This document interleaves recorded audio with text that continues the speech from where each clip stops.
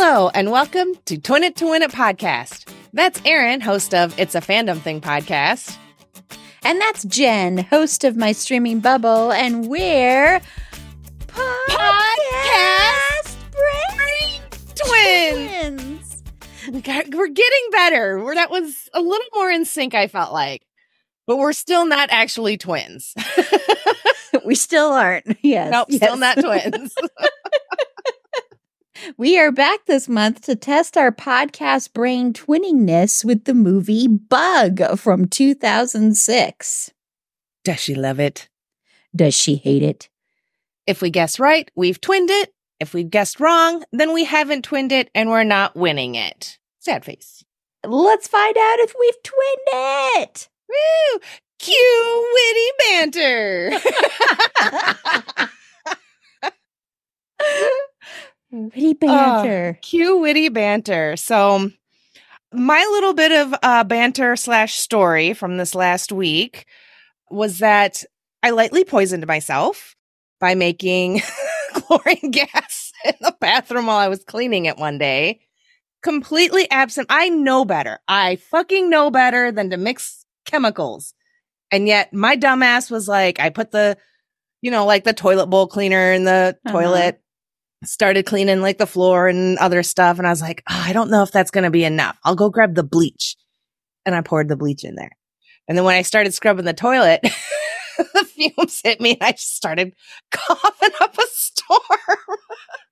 Oh my God. I was fine. Like I got the window open and like the fan on and, I had to flush the toilet and shut the bathroom door and got out of there. But I was like, whew.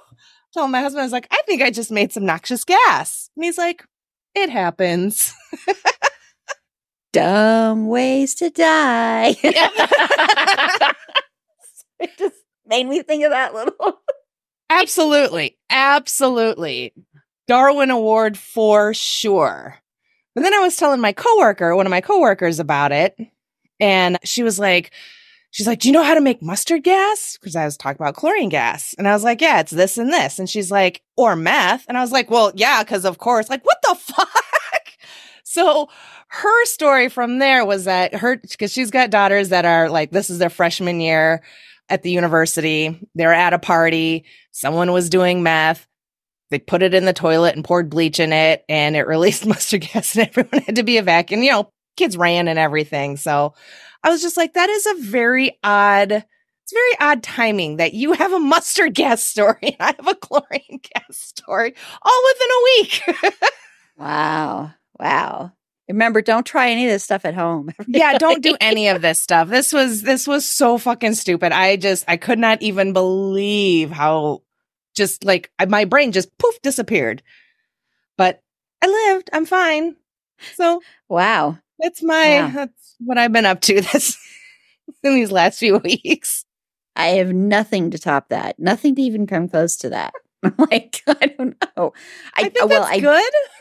Yeah, I did fall. Oh, no, actually, I have a story. It doesn't come close to that, but this was a couple weeks ago. So I get back from walking early in the morning, get back from the walk, and I go make myself some oatmeal.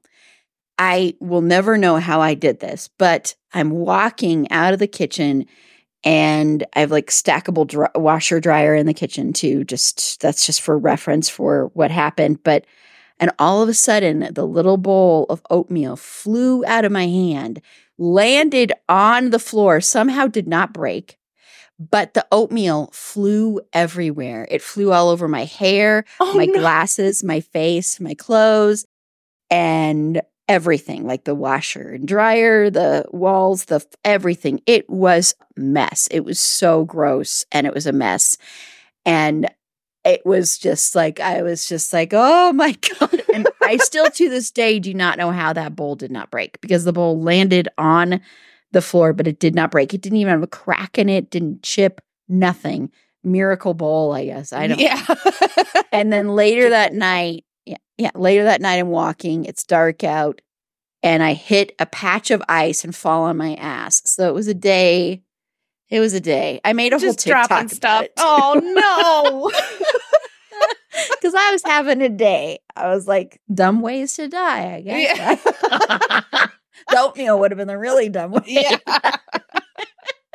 You're talking about the oatmeal, like going all these places, and all I could think is like, how big a bowl of oatmeal is this? Is this like Papa Bear size? Like Goldilocks? No. Like Little tiny little bowl, like not a regular bowl, like a tiny little bowl, like one of those little like pouches of oatmeal. Oh, yeah, that you yeah. just put in a little bowl and put water in there and microwave it for like 2 Mhm. minutes. That's what I'm talking about. It was a small little thing.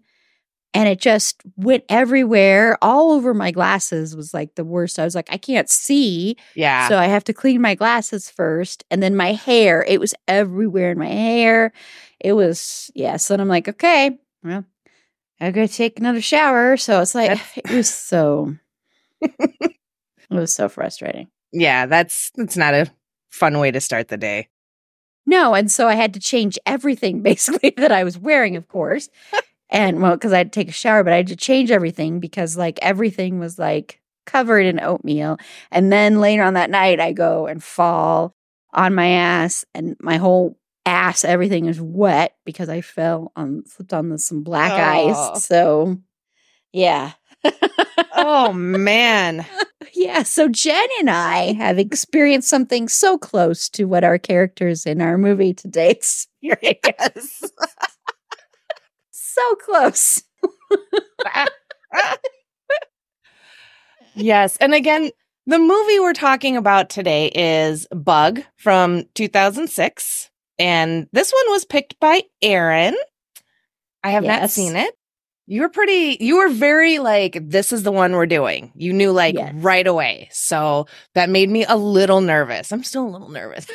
I still have to guess. And I'm like, I don't know. Made you nervous, huh? Yeah. Just the look on your face there. It's like, but this is Aaron's pick. And let's see, we'll go ahead and I guess we'll do our spoiler warnings and synopsis and trigger warnings. So, Aaron, since you picked, you get to read the IMDb synopsis. Your favorite. My favorite. An unhinged war veteran, played by Michael Shannon, holes up with a lonely woman, played by Ashley Judd, in a spooky Oklahoma motel room. The line between reality and delusion is blurred as they discover a bug infestation. Dun, dun, dun. And I'll just quickly say it was directed by William Friedkin. The writer was Tracy Letts, who it's based on Tracy Letts' play as well. Michael Shannon was also in the play. It also stars Harry Connick Jr. as Jerry Goss and Lynn Collins as RC. So trigger warnings, Jen. Spousal abuse, missing kidnapped children, self-harm, mutilation. Those were kind of the big ones that really stood out. Am I missing anything? Mental illness. Mental illness, psychosis, hallucinations, PTSD. Yeah, that kind of stuff. Gaslighting. Gaslighting. The U.S. government. I love that one. The most important amazing. one, maybe. Yeah. Dingy motel room. Yep. Crack pipes. Crack pipes. Alcoholism. Nipples. Nipple. It's true. All right. And now we'll give our own brief synopsis, kind of our own little summary of this movie. And Aaron, would you like to go first? If I have to. No, I'm just kidding. Yes, I'll go first. Okay. So this is really hard for me. Two lonely people find themselves lost in their own sea of delusion as they come together in a dingy motel room in Oklahoma. Very good. So what I managed to think of this afternoon was a lonely, desperate woman with questionable taste in cocktail choices, vodka and Coke. Ew. That's true. So gross. It's so fucking gross. I was like, I think you have more problems than, your missing kid. Anyway, finds itchy comfort in the arms of a paranoid, delusional, but sometimes kind of makes a little bit of sense veteran. I love the itchy comfort. Itchy comfort. Okay, now onto the part that I've been kind of dreading all day, because I have gone back and forth all day long on what your thoughts are and your rating. Because like I said, you knew right away that this was the movie we were going to discuss. And I felt like that was an indicator of just one extreme or another. Either you really like this movie or you really don't like this movie. So after kind of thinking about it, going back and forth, and finally a coin toss, Coin toss. I think that you really like this movie. I know you're not always a big fan of how mental illness is portrayed in media, movies and shows and everything. So I'm not I feel like you might have a little issue with that, but also like it's Michael Shannon. So like something's going to be forgiven. Like, I think you really enjoyed like the performances because those were strong, and just kind of like the subject of like this guy that's like so paranoid and delusional. It just seeps into Ashley Judd's character. And it's kind of that slow descent of her falling into that paranoid world with him. So yeah, I think that you like this movie. And I think like you like maybe some more of like the technical stuff, like some of the shots and like the little bit more of the close-ups, like when Ashley Judd's telling like her tragic stories and just kind of a lot of that emotion, the performances in it. So I ended up with that you really like it, and you gave it 7.6 bugs out of 10. I like that you said bugs. Interesting. Okay. Okay, so this is actually really hard. I'm like, when I was rewatching this last night, I was trying to rewatch it in your mind in a way too, to kind of see how will Jen feel about this movie, since I know you've never seen it before. So I do think you liked it, especially the performances and especially Michael Shannon. I think you liked how out there it was and how bizarre it was and creepy, but I think maybe you wish it had been a little bit more creepy in some respects, or maybe like, I think you probably, when it ended, you went, what the fuck? I can just picture you saying, what the fuck, when it ended. And so I think you really liked it, but there might have been a couple of things holding you back from loving it. And I think you would have given it a 6.5 on the Richter scale. Out of a bug. 6.5 bugs. I liked your approach there, trying to watch it through my eyes, with my mind, and I'm sorry you put yourself through that, but thank you. Well, because I was trying to picture. I'm like, how is she? Yeah. So now we get to reveal. All right. So let's see. Do you want to reveal first then? I'll reveal first. Okay.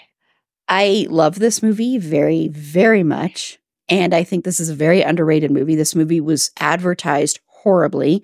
And it was advertised horribly because Lionsgate had made all this money from the Saw films. So they wanted to advertise it more like a Saw movie. And this is not a Saw movie at all. Mm-mm. And I remember vividly when I saw this movie in the theater by myself in Taos, New Mexico. And I just remember vividly watching it because I had no idea what to expect from this movie. And the fact that it is such a psychological mind trip, and it's so claustrophobic too, and it's so intimate at the same time, and the characters are so interesting to watch. And it's interesting you mentioned the mental illness thing, because I actually have no issues with the way mental illness is handled in this, because I honestly think I've known people, I've met people, seen people that go to extremes to this, that are at a place like this. I know someone who I never want to see them. They're very scary when they go into that kind of place. And it is this delusion and this sense of everybody's out to get you. And this is very much a paranoid schizophrenic who also has PTSD. And I'm talking about Michael Shannon's character. And I wasn't familiar with Michael Shannon. This was, I mean, they had to fight to get Michael Shannon in this movie, because that's who That's who William Friedkin was like, no, he was in the play. I want him in this movie. He's going to be in this movie. They wanted like a known star because, Ashley Judd is known and nobody really knew Michael Shannon. And so I'm so glad that they won that because he's so good. I would love to see this on stage. I can't even imagine seeing this on stage would be quite an experience, I think. And I'd love to see it on stage sometime. But I think it is just such a really tragic story of two people that are so alone and so desperate for connection with somebody that they just fall into each other and they find that connection with each other in a very tragic, horrific way. And you watch it, like you watch scenes with especially with Ashley Judd's character, where you see when she starts to fall into that and how she's so desperate for that connection that she just kind of shuts off that logical part of herself. And so I love this movie. When I was watching it last night, I still loved it, but my rating went down one notch. But I gave it an 8 on IMDb, so you're accurate. But I do. I just absolutely love this movie, and I think it is one of the most underrated films like ever. Honestly, yes. Yeah, like with the mental illness thing, because I'm like, yeah, I know how she feels about like when it's portrayed poorly. And I did struggle with that. I was like, I don't think it was really considering, the parent that, he's paranoid schizophrenic and everything, and just really kind of how unpredictable that can be. I was like, maybe she doesn't mind it in this one. Yeah. That's about as far as I went. So yeah. So with your reasoning and everything, and for me, pretty much fucking nailed it. So I really liked, there's a lot of things I really liked about this movie. I did like the ending, even though there was still a little bit of like, the fuck? Like, that's it? That's it? And then I sat through the credits and everything because I was like, just in case there's a little something. And then that final shot, I was like, now what the fuck? So, but I did like a bit of like that, the body horror. Like, I mean, it really makes my skin crawl, but I hate it, but I love it at the same time. So like when he does the whole like pull his teeth out, like I was all like, ah, but I also knew that was going to happen. I just had this feeling. I even wrote it down. I was like, he's going to yank his tooth out at some point. And he did. And then he yanked another one out. I was like, oh my God. So I enjoyed those parts. I really enjoyed the performances. I thought they were strong. I love Ashley Judd. I really liked this cast too. Not a great big cast, and that's fine. But I liked it. I wasn't expecting to hate Harry Connick Jr., but that's where we ended up. And then kind of by the end, I'm like, am I happy he's here now? Like, what is happening to me? But yeah, so I like that. And I do like that it all, for the most part, all takes place in the hotel room. So it does give that claustrophobic feeling and kind of almost puts you in there with them, where there's parts where you're just like, maybe he's not crazy. Mm-hmm. No, he's banana pants. But I just like that it really kind of pulled you in that way. And I agree. I think this would be amazing to see on stage. I would, yeah. I think if I saw this on stage, I'd probably fucking love it. I could see it being amazing and working probably better on stage than it did on screen. So there's definitely things that I really, really liked about it. I don't hate this movie by any means, but I did give it a 6. I rated it a 6. So it's just kind of like in the middle-ish for me. And I'm like, I enjoyed it. And there's a couple parts where I'm like, have I seen this before? Just a few familiar parts. And I'm like, nothing else stuck out. So I was like, I probably was just like flipping channels or something and caught bits and pieces and was like, the fuck is this weird shit? Click. But so. Yeah. Well, I'm glad that you did like it because honestly, I was really excited to suggest it, but I was also nervous because I love this movie. And I think it's one of those that, and I hadn't watched it in years, honestly. Watching it last night was the first time I'd watched it in a long time. And it's one of those that when I know people can handle some of the stuff in it, I will recommend it. This is not a movie for everyone by any means at all. And I do think, maybe some hardcore horror fans wouldn't like it because they might think it's boring, but I don't necessarily agree with that. But I think it's one of those that's tough to recommend in a way because of the fact that it is like kind of unrelenting in a way of like the psychological stuff and how it just keeps going and going. And because this was advertised so much like there really were bugs, and there aren't bugs. It's a hallucination, and it's a group psychosis with just two people. So it's, they're having a shared delusion, and it just happens to be bugs. And it's just to me, it was just such an interesting film that I wish had been marketed differently. I think if this film had been marketed for what it was, I think it actually might have done better because this flopped big time. And I think that's because it was word of mouth. Like people went, well, this is not what you think it's going to be. I mean, when I saw this in the theater, there's a couple of things that stuck out to me before the movie started. Like, number one, someone brought their 7-year-old child to see this movie. I am not kidding. That was my guess of his age. He could have been a little bit older, a little bit younger. Sure. And I'm like, you brought your young child to see this movie? And then before the movie started, they had a 5-minute preview of the next Hostel movie. And I'm like, your little kid is sitting here watching this, and then they're going to watch this movie. And I kept thinking, as much as I was into the movie, I was also like, I cannot believe this little boy isn't here watching this movie. So that bothered me. That really stuck out to me because this is not a movie for little kids. Oh, no, not at all. There are a lot of adults that I don't think could handle this movie. So, but I do think it's one where I'm always nervous when I've shown it to people or when I recommend it because I'm always like, are they're going to love it or not? And like when I posted on Facebook I watched it on Valentine's Day, by the way, everybody. And I posted on Facebook, what a great movie to, watch on Valentine's Day. And I didn't give my thoughts. And the people that liked that post, other than you, and there was one comment, are the only people that I would have thought might have been like, oh, I like this movie because, I don't know, because of the body horror in it to a degree, and also the psychological stuff. It's so much about character, and the performances are so good. I mean, there are lines in this that if the performance doesn't work and the actor doesn't believe what they're saying, will make you crack up. Or could.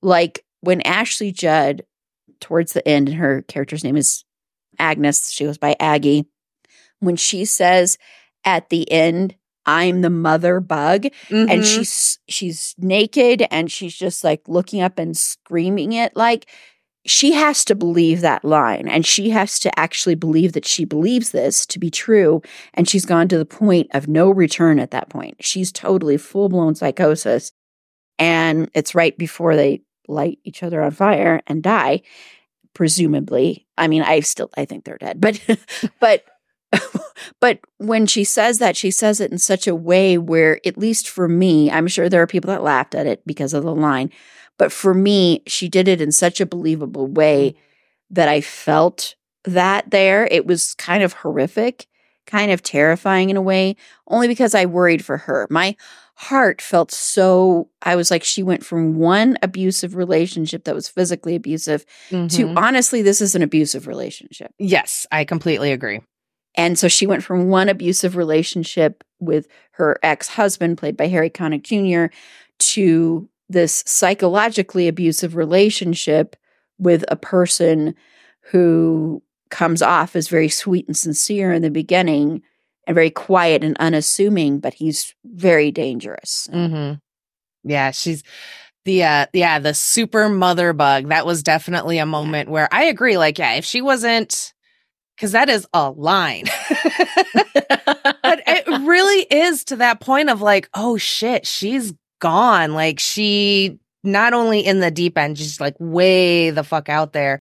Actually, one of my favorite moments in this movie was towards the end, kind of right before the whole super mother bug. And her wheels are going and she's putting together the paranoid and all the paranoia and the conspiracy, and RC is a spy and like all this shit. I'm just like, no. It's like, oh, fuck. But it was so good because she kept going and she kept building more momentum. And I love that, like, Michael Shannon's character, Peter, he didn't say anything. He didn't egg her on at any point during any of that. And it really was just like she fed into all of it and just went head on with it. And I was actually kind of impressed. I was like, that's all banana pants, but like the way she just kept going. I was like, holy shit. That was definitely, yeah, I think one of my favorite parts. Like I said, I love Ashley Judd. So once I saw the cast, I was like, oh, okay, I like these people. It does start off a bit slow because I was like, okay, you know, like she's in the hotel room, phone keeps ringing, blah, blah, blah. She goes to work with, you know, an RC and then back to the hotel and party, and Michael Shannon's there. And I'm like, all right, now that RC has left to go do RC things and it's just Peter and Aggie, I was like, all right, shit's going to start going. And not knowing what was going to happen, I mean, I think this is a movie that could have easily just like had people like not paying attention on their phone or whatever. But I was so curious as to like, where is this going? What's going to happen? So I was all in. And I was watching it on Pluto. So like during commercials, I'm like trying to kind of look some stuff up, but nothing too spoilery and everything. So saw the stuff about it being based on the play. And so by the end, I was like, this would be so fucking good on stage. And I think at that point, that's when I was like, I think that's why maybe I'm just imagining what it would be like as a stage production. And I'm already blown away by it. So I think my expectations for that are high enough now where the movie's fine. It's good. But I just think it was missing something. I don't know what, but just for me personally to push me over to that, I love it stage. So, but the performances are great. Oh my God, I would love to see this performed live on stage with Michael Shannon. That would be so amazing. Oh, I know. And I just have to say, I'm super impressed with Michael Shannon being naked, but not showing his wiener once. Like, party pooper, but also like, damn, that's like really good, like self-awareness. That is a seasoned professional not showing his wiener. Well, the reason I think it'd be so, I honestly think I would probably cry if I saw this on stage because the emotions are so palatable in this anyway.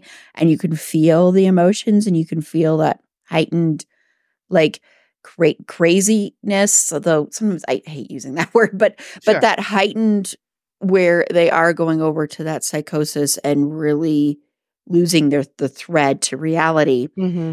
And the emotions of that are so strong where it's not just like, I want to stress, and this is why I don't have a problem with the way mental illness is portrayed in this film, because to me, it's not like they're saying, woo, look at this crazy guy. Right.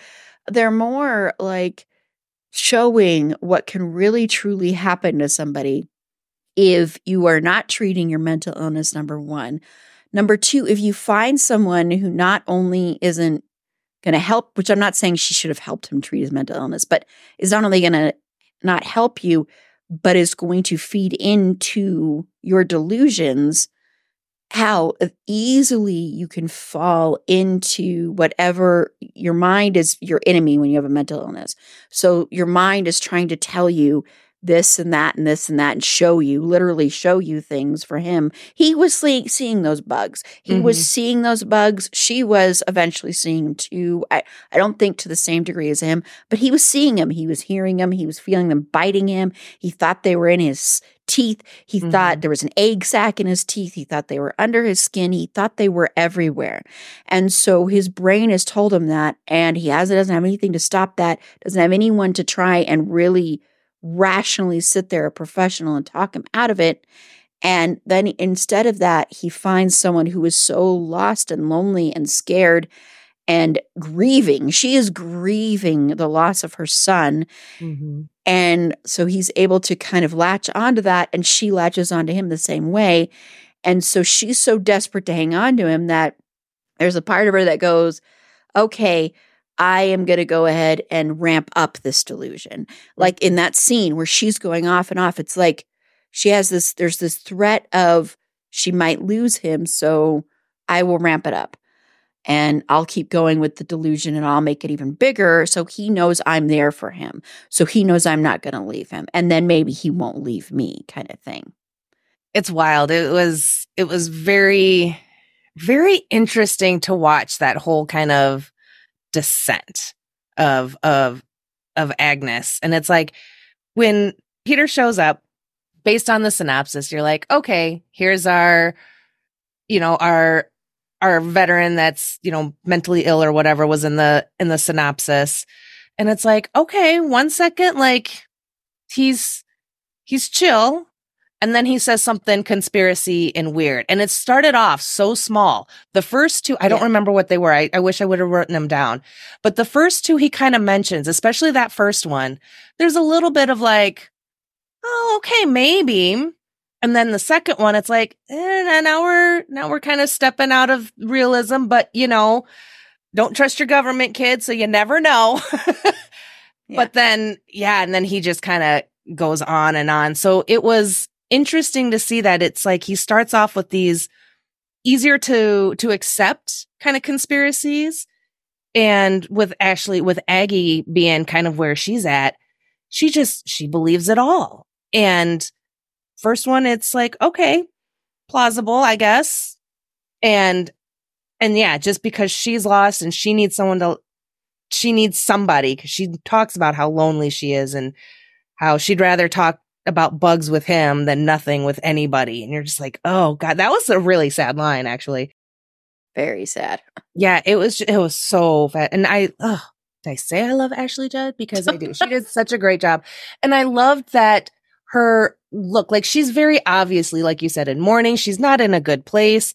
One of my first notes was like, so if actors have to look disheveled with maybe like unkempt, greasy hair, do they show up on set with like clean washed hair and then makeup greases it up? Or do they not wash their hair for a couple of days and get that more natural look? Cause like she was looking rough city. I was like, she's not looking good. Things aren't going to go well for her. So, but, and then there was like another scene with her where Goss is there in the morning and like she's in her nightgown and everything. And she goes, and I don't know why this stuck out, but she goes and she sits down on the couch, but like, and she's in a nightgown, but she doesn't sit down with like her legs all close together or like trying to cover up, like push her nightie down in between her legs.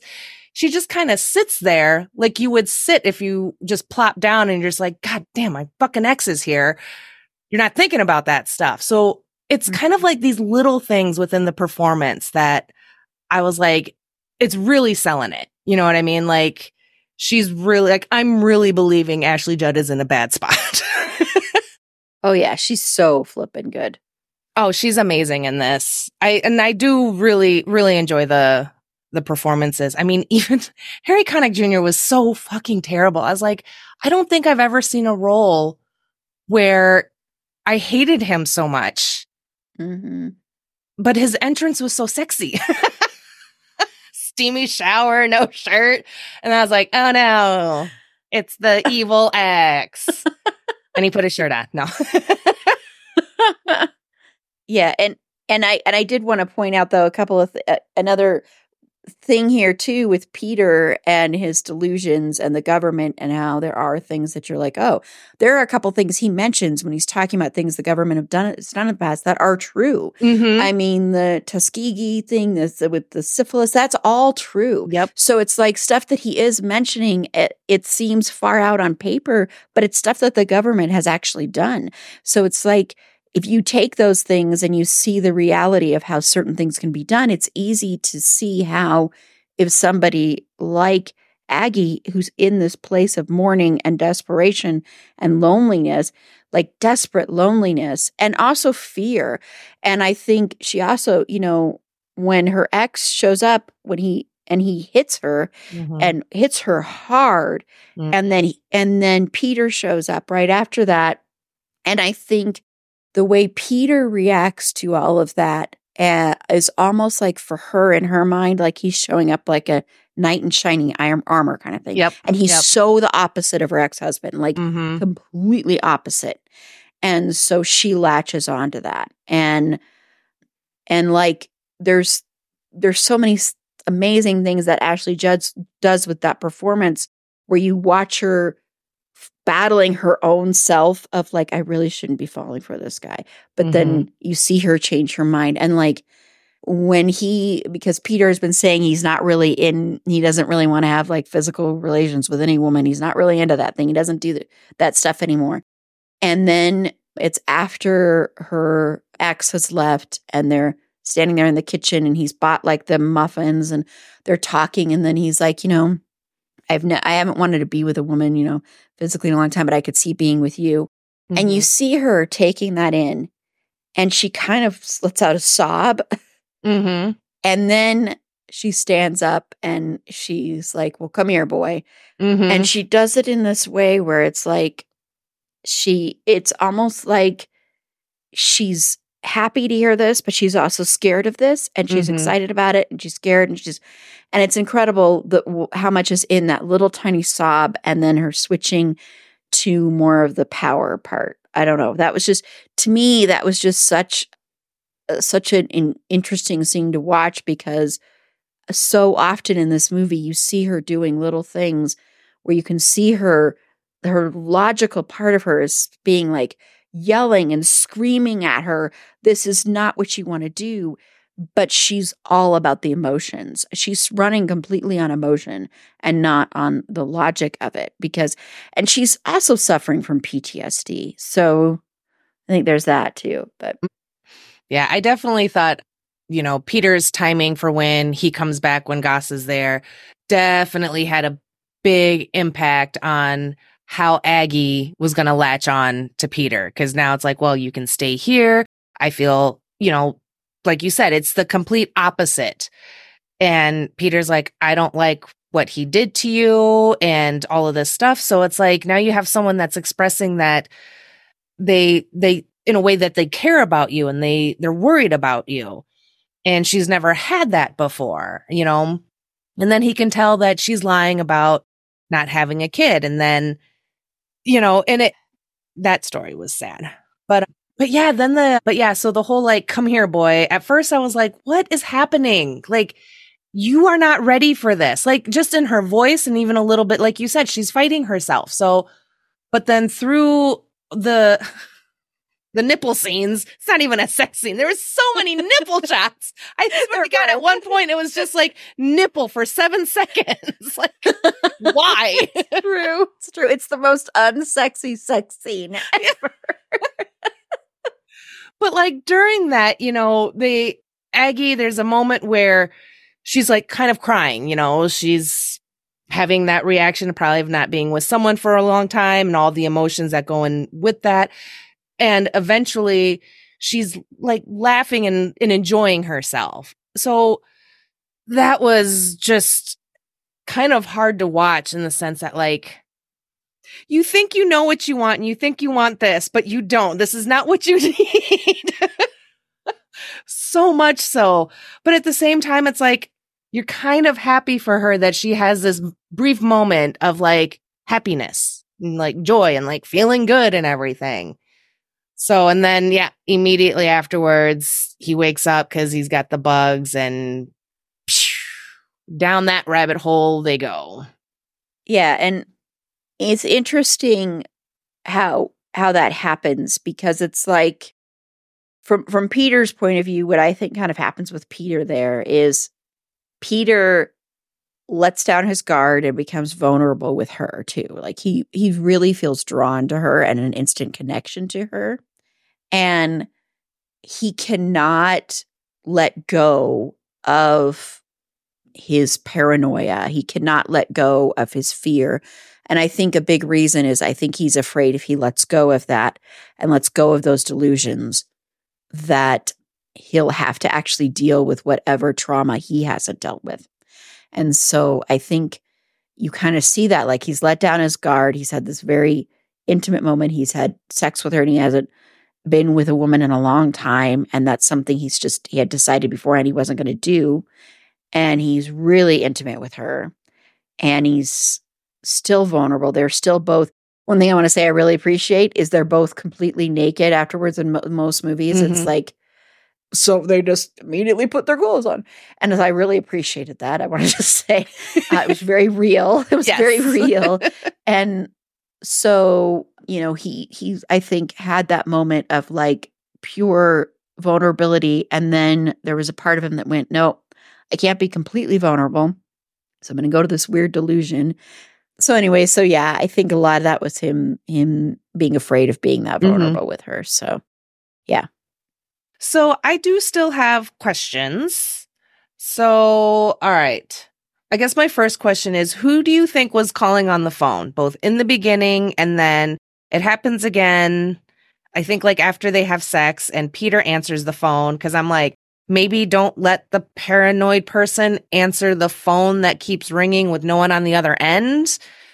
So, because in the beginning, she thinks it's her ex, that he's out of prison or whatever, and he's calling her, but no one's speaking and it's just static. Who do you think, or what do you think that was all about? I think if it wasn't her ex, I think it was whoever that guy was that her ex was mentioning was going to come and looking for him. I don't think it has anything to do with like Peter or any kind of delusion or the government. I always thought that was something that was much more not benign, but benign in comparison to like the delusions. So I always thought that was something more, having to do with her husband and her, but not having to do with any of this thing. I don't know. That makes sense, because I like that, because these more normal kind of things happening that feed into that, they twist to fit their delusions, because there was the moment too where he's talking about, like what the government did to him, and you hear the sounds of a helicopter. I just thought that was part of him remembering, his PTSD or whatever. She comes out of the bathroom and they hug each other, and then you hear it's like the helicopter's right over them. The room is starting to shake, and I'm just kind of like, what now? Is this real? Was he like, what? It wasn't, because then at the end, when they're all in the tinfoil room and they've got all the bug zappers and everything, and Goss is pounding on the door trying to get in. Inside the room, everything is shaking for them, and outside it's not, it's fine. We see that it's nothing really is happening. So initially I'm like, oh shit, how much of this is like actually real? See, this stuff like kind of gets into you. Those bugs spread. But now, obviously in like retrospect, it's like, that's truly the moment where I think she bought into everything, because she's looking around like the room is shaking, like she's the one seeing it. So now she has joined in the delusion party. And so, yeah, no actual helicopters or anything. But for a second they had me going. I was like, what?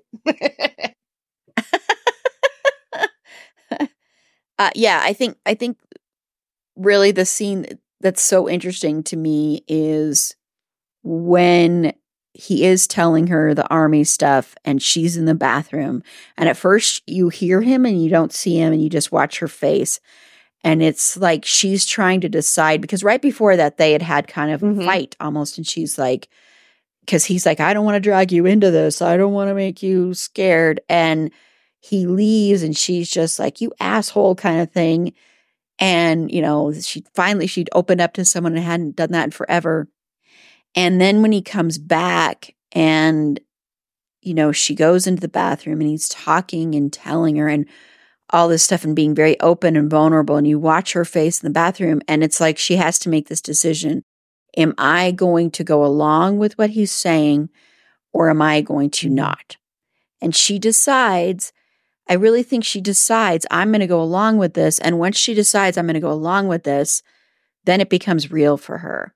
Because I think up to that point, she was just like, okay, I guess I see a bug here. I don't know. Do aphids even bite? Which they don't. But, so like, I guess you're right. I mean, that must, okay, I'll go along with this. And, even when they're stripping the sheets, she's just like, you've got a nice body. She's not even thinking of it in the way of like, okay, this is starting this road that I need to get out of.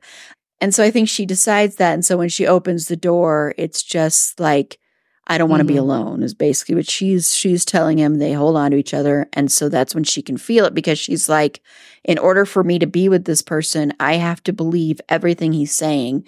And so she just decides to do it. It's really because I think she has never dealt with the fact that she was in an abusive relationship. And so she's her mind haven't dealt with that PTSD, the trauma from that.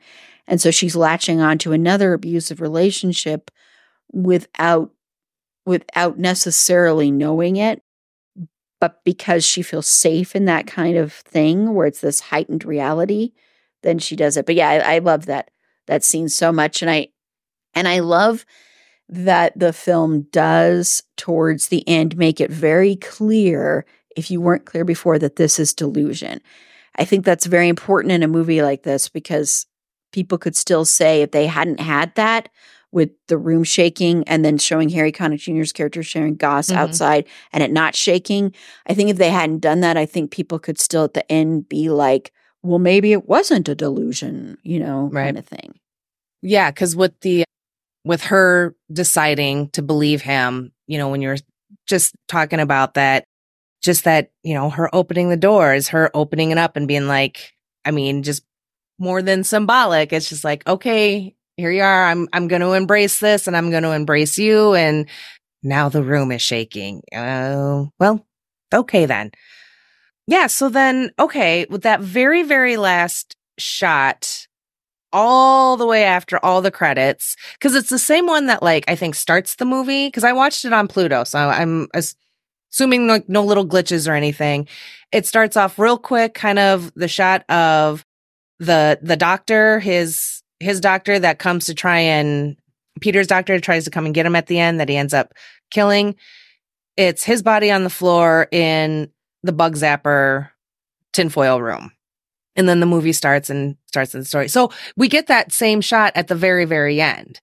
And all I could think is like, okay, so maybe none of the fire stuff happened because he still had a partner outside. So maybe he came in and stopped them from burning themselves up or something, or I'm not sure. But do you have any theories on that, or what do you think? You're smiling yes. No, I know. I actually don't know. I actually, there's a couple of things that I'm not positive on, because I frankly do think they light themselves on fire. I think it's one of those where it's I think there's a second right when they do it, where especially Aggie realizes, oh shit, what the hell did I just do?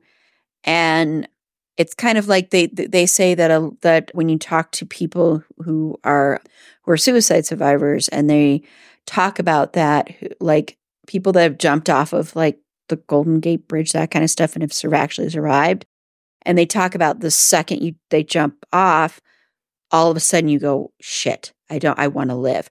They all of a sudden, it's like that just goes away and they want to live. I'm not saying this is true for all survivors, but I'm just saying, I think there might have been a little bit of that with her. That's just kind of my interpretation of that scene in the end, because it is they're killing each other, but they're killing themselves too. So trigger warning, I guess. Oh, yeah. Sorry. No. I mean, this movie is so heavy that, but I don't know. I've always wondered that of the last little thing that you see is the shot of all of the toys from her son and the bicycle, her son's bicycle or tricycle. And so I'm not quite sure what that means, to be quite honest. And I've watched this movie a few times. I wrote a paper about this movie years and years ago. So I've analyzed this movie at length, but for some reason I can't quite comprehend. I don't know why I can't, but I can't comprehend why that scene is in there or the beginning scene. I don't know. So I didn't help you with that question. Maybe people that are listening, if you want to tell us your theories on it. So we've had a couple technical snafus, everybody. So we're going to actually probably wrap up. There might have been more we wanted to say, but we are going to wrap up here in a second. But yes, if anybody has any theories on that, on those two scenes, please let us know. So please, because I agree. I think like right as soon as like the flames, like right as soon as he lit the match, because we see Aggie's face and she almost does have like an oh shit kind of moment. Yeah. So, very interesting. And I do like movies that don't answer everything and kind of can leave a lot out there for discussion, for theories and everything. I think that makes it a lot more fun and, engaging, obviously. So I enjoy that. This wild, itchy movie. Itchy. I don't like it. I don't like feeling like itchy like that. Like I don't like spiders. So in the summertime, hair brushes my cheek. I freak out. So I'm glad there weren't actual bugs because I don't think I could have handled that. Yeah. I did want to quickly just do one quote that I wanted to say from here because there are a couple of funny things. Peter's character says to Aggie, "I am from Beaver." And she's like, "We're all from Beaver, aren't we?" I just love that line. Anyway, I just wanted to say that because that line just cracks me up for some reason every time. Oh, so classic. All right. Well, this was an interesting pick. I did enjoy it. If it ever were to come on TV or whatever, I'm not changing the channel. Let's just say that. So you nailed it. You guessed right with me. So right in the middle. I was watching it through your eyes, which sounds creepier than I mean it to sound, but hey, it kind of goes with the movie, I guess. Yeah, right. Well, thank you. I'm glad that you did enjoy it. So I'm glad because I really was determined this was going to be the one. It just hit me, and I was so glad I had already put it on the list of possibilities. And Michael Shannon can do no wrong. I adore that man. He is one of the best actors around. Mm-hmm. And when that TikTok was going around with unconventional crushes that you have on celebrities, that's the first person that popped in my mind because he's so much fun to watch because he's you don't know what to expect. And yeah, I love him. Yeah, he was great in this. Everyone was great. So. Yeah. All right. Well, let's go ahead and promote this podcast and our podcasts. So for this one, Twin It to Win It, you can follow us because I actually have it written down, so I want to read it. You can follow us on Twitter at Twin It to Win Pod, no second it in that. Facebook, Instagram, and Threads as Twin It to Win It Pod. And you can listen to us on almost all podcast players. So you should do that because we're awesome. Erin, why don't you tell us about your podcasts? Yeah, I have, this is my third one. So I have three I don't know how, whatever order. So my main podcast is It's a Fandom Thing and covering fandom and pop culture, primarily from the female perspective. And you can find us on Instagram, Threads, TikTok, and Facebook at It's a Fandom Thing Pod. On Twitter at Fandom Thing Pod. No, it's in that one. We're on all the podcast platforms, including Jen's favorite, Pandora. I can't even believe that place is still relevant. Whatever. And then the third podcast I co-host is It's a Dean Thing. I co-host that with Paula and Susie, and we talk about the fictional character Dean Winchester from Supernatural, and that's a bi-weekly podcast that drops every Thursday. We just released one talking about sex, other stuff. I'm just going to hype that part up. So we just delve deeply into the character, and it's not like the regular Supernatural podcasts that are rewatch ones. We're rewatching, but we're just going season by season, not episode by episode. And that one is, we are on Blue Sky Social. That's the only one I've been, Blue Sky Social. We're on Blue Sky Social, TikTok, Threads, and Instagram at It's a Dean Thing Pod. And then on Twitter, I can't remember what the exact handle is, but you can find us there. Woo, okay. And so next month, it's Jen's choice. Oh, I have a few in mind. So, and they are on the list. So we shall see. I'll just narrow it down, obviously. But yeah. So, but until then, why don't you all listen to my podcast, My Streaming Bubble? You can find me over there at Twitter, at Streaming Bubble, no my in that.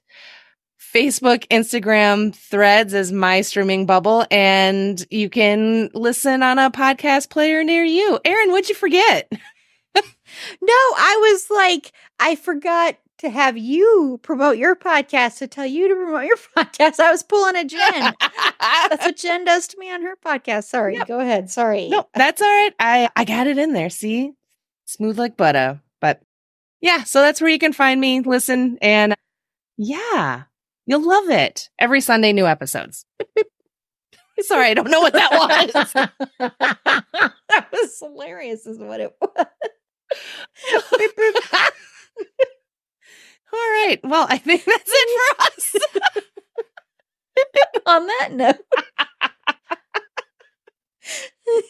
Check you later. Oh my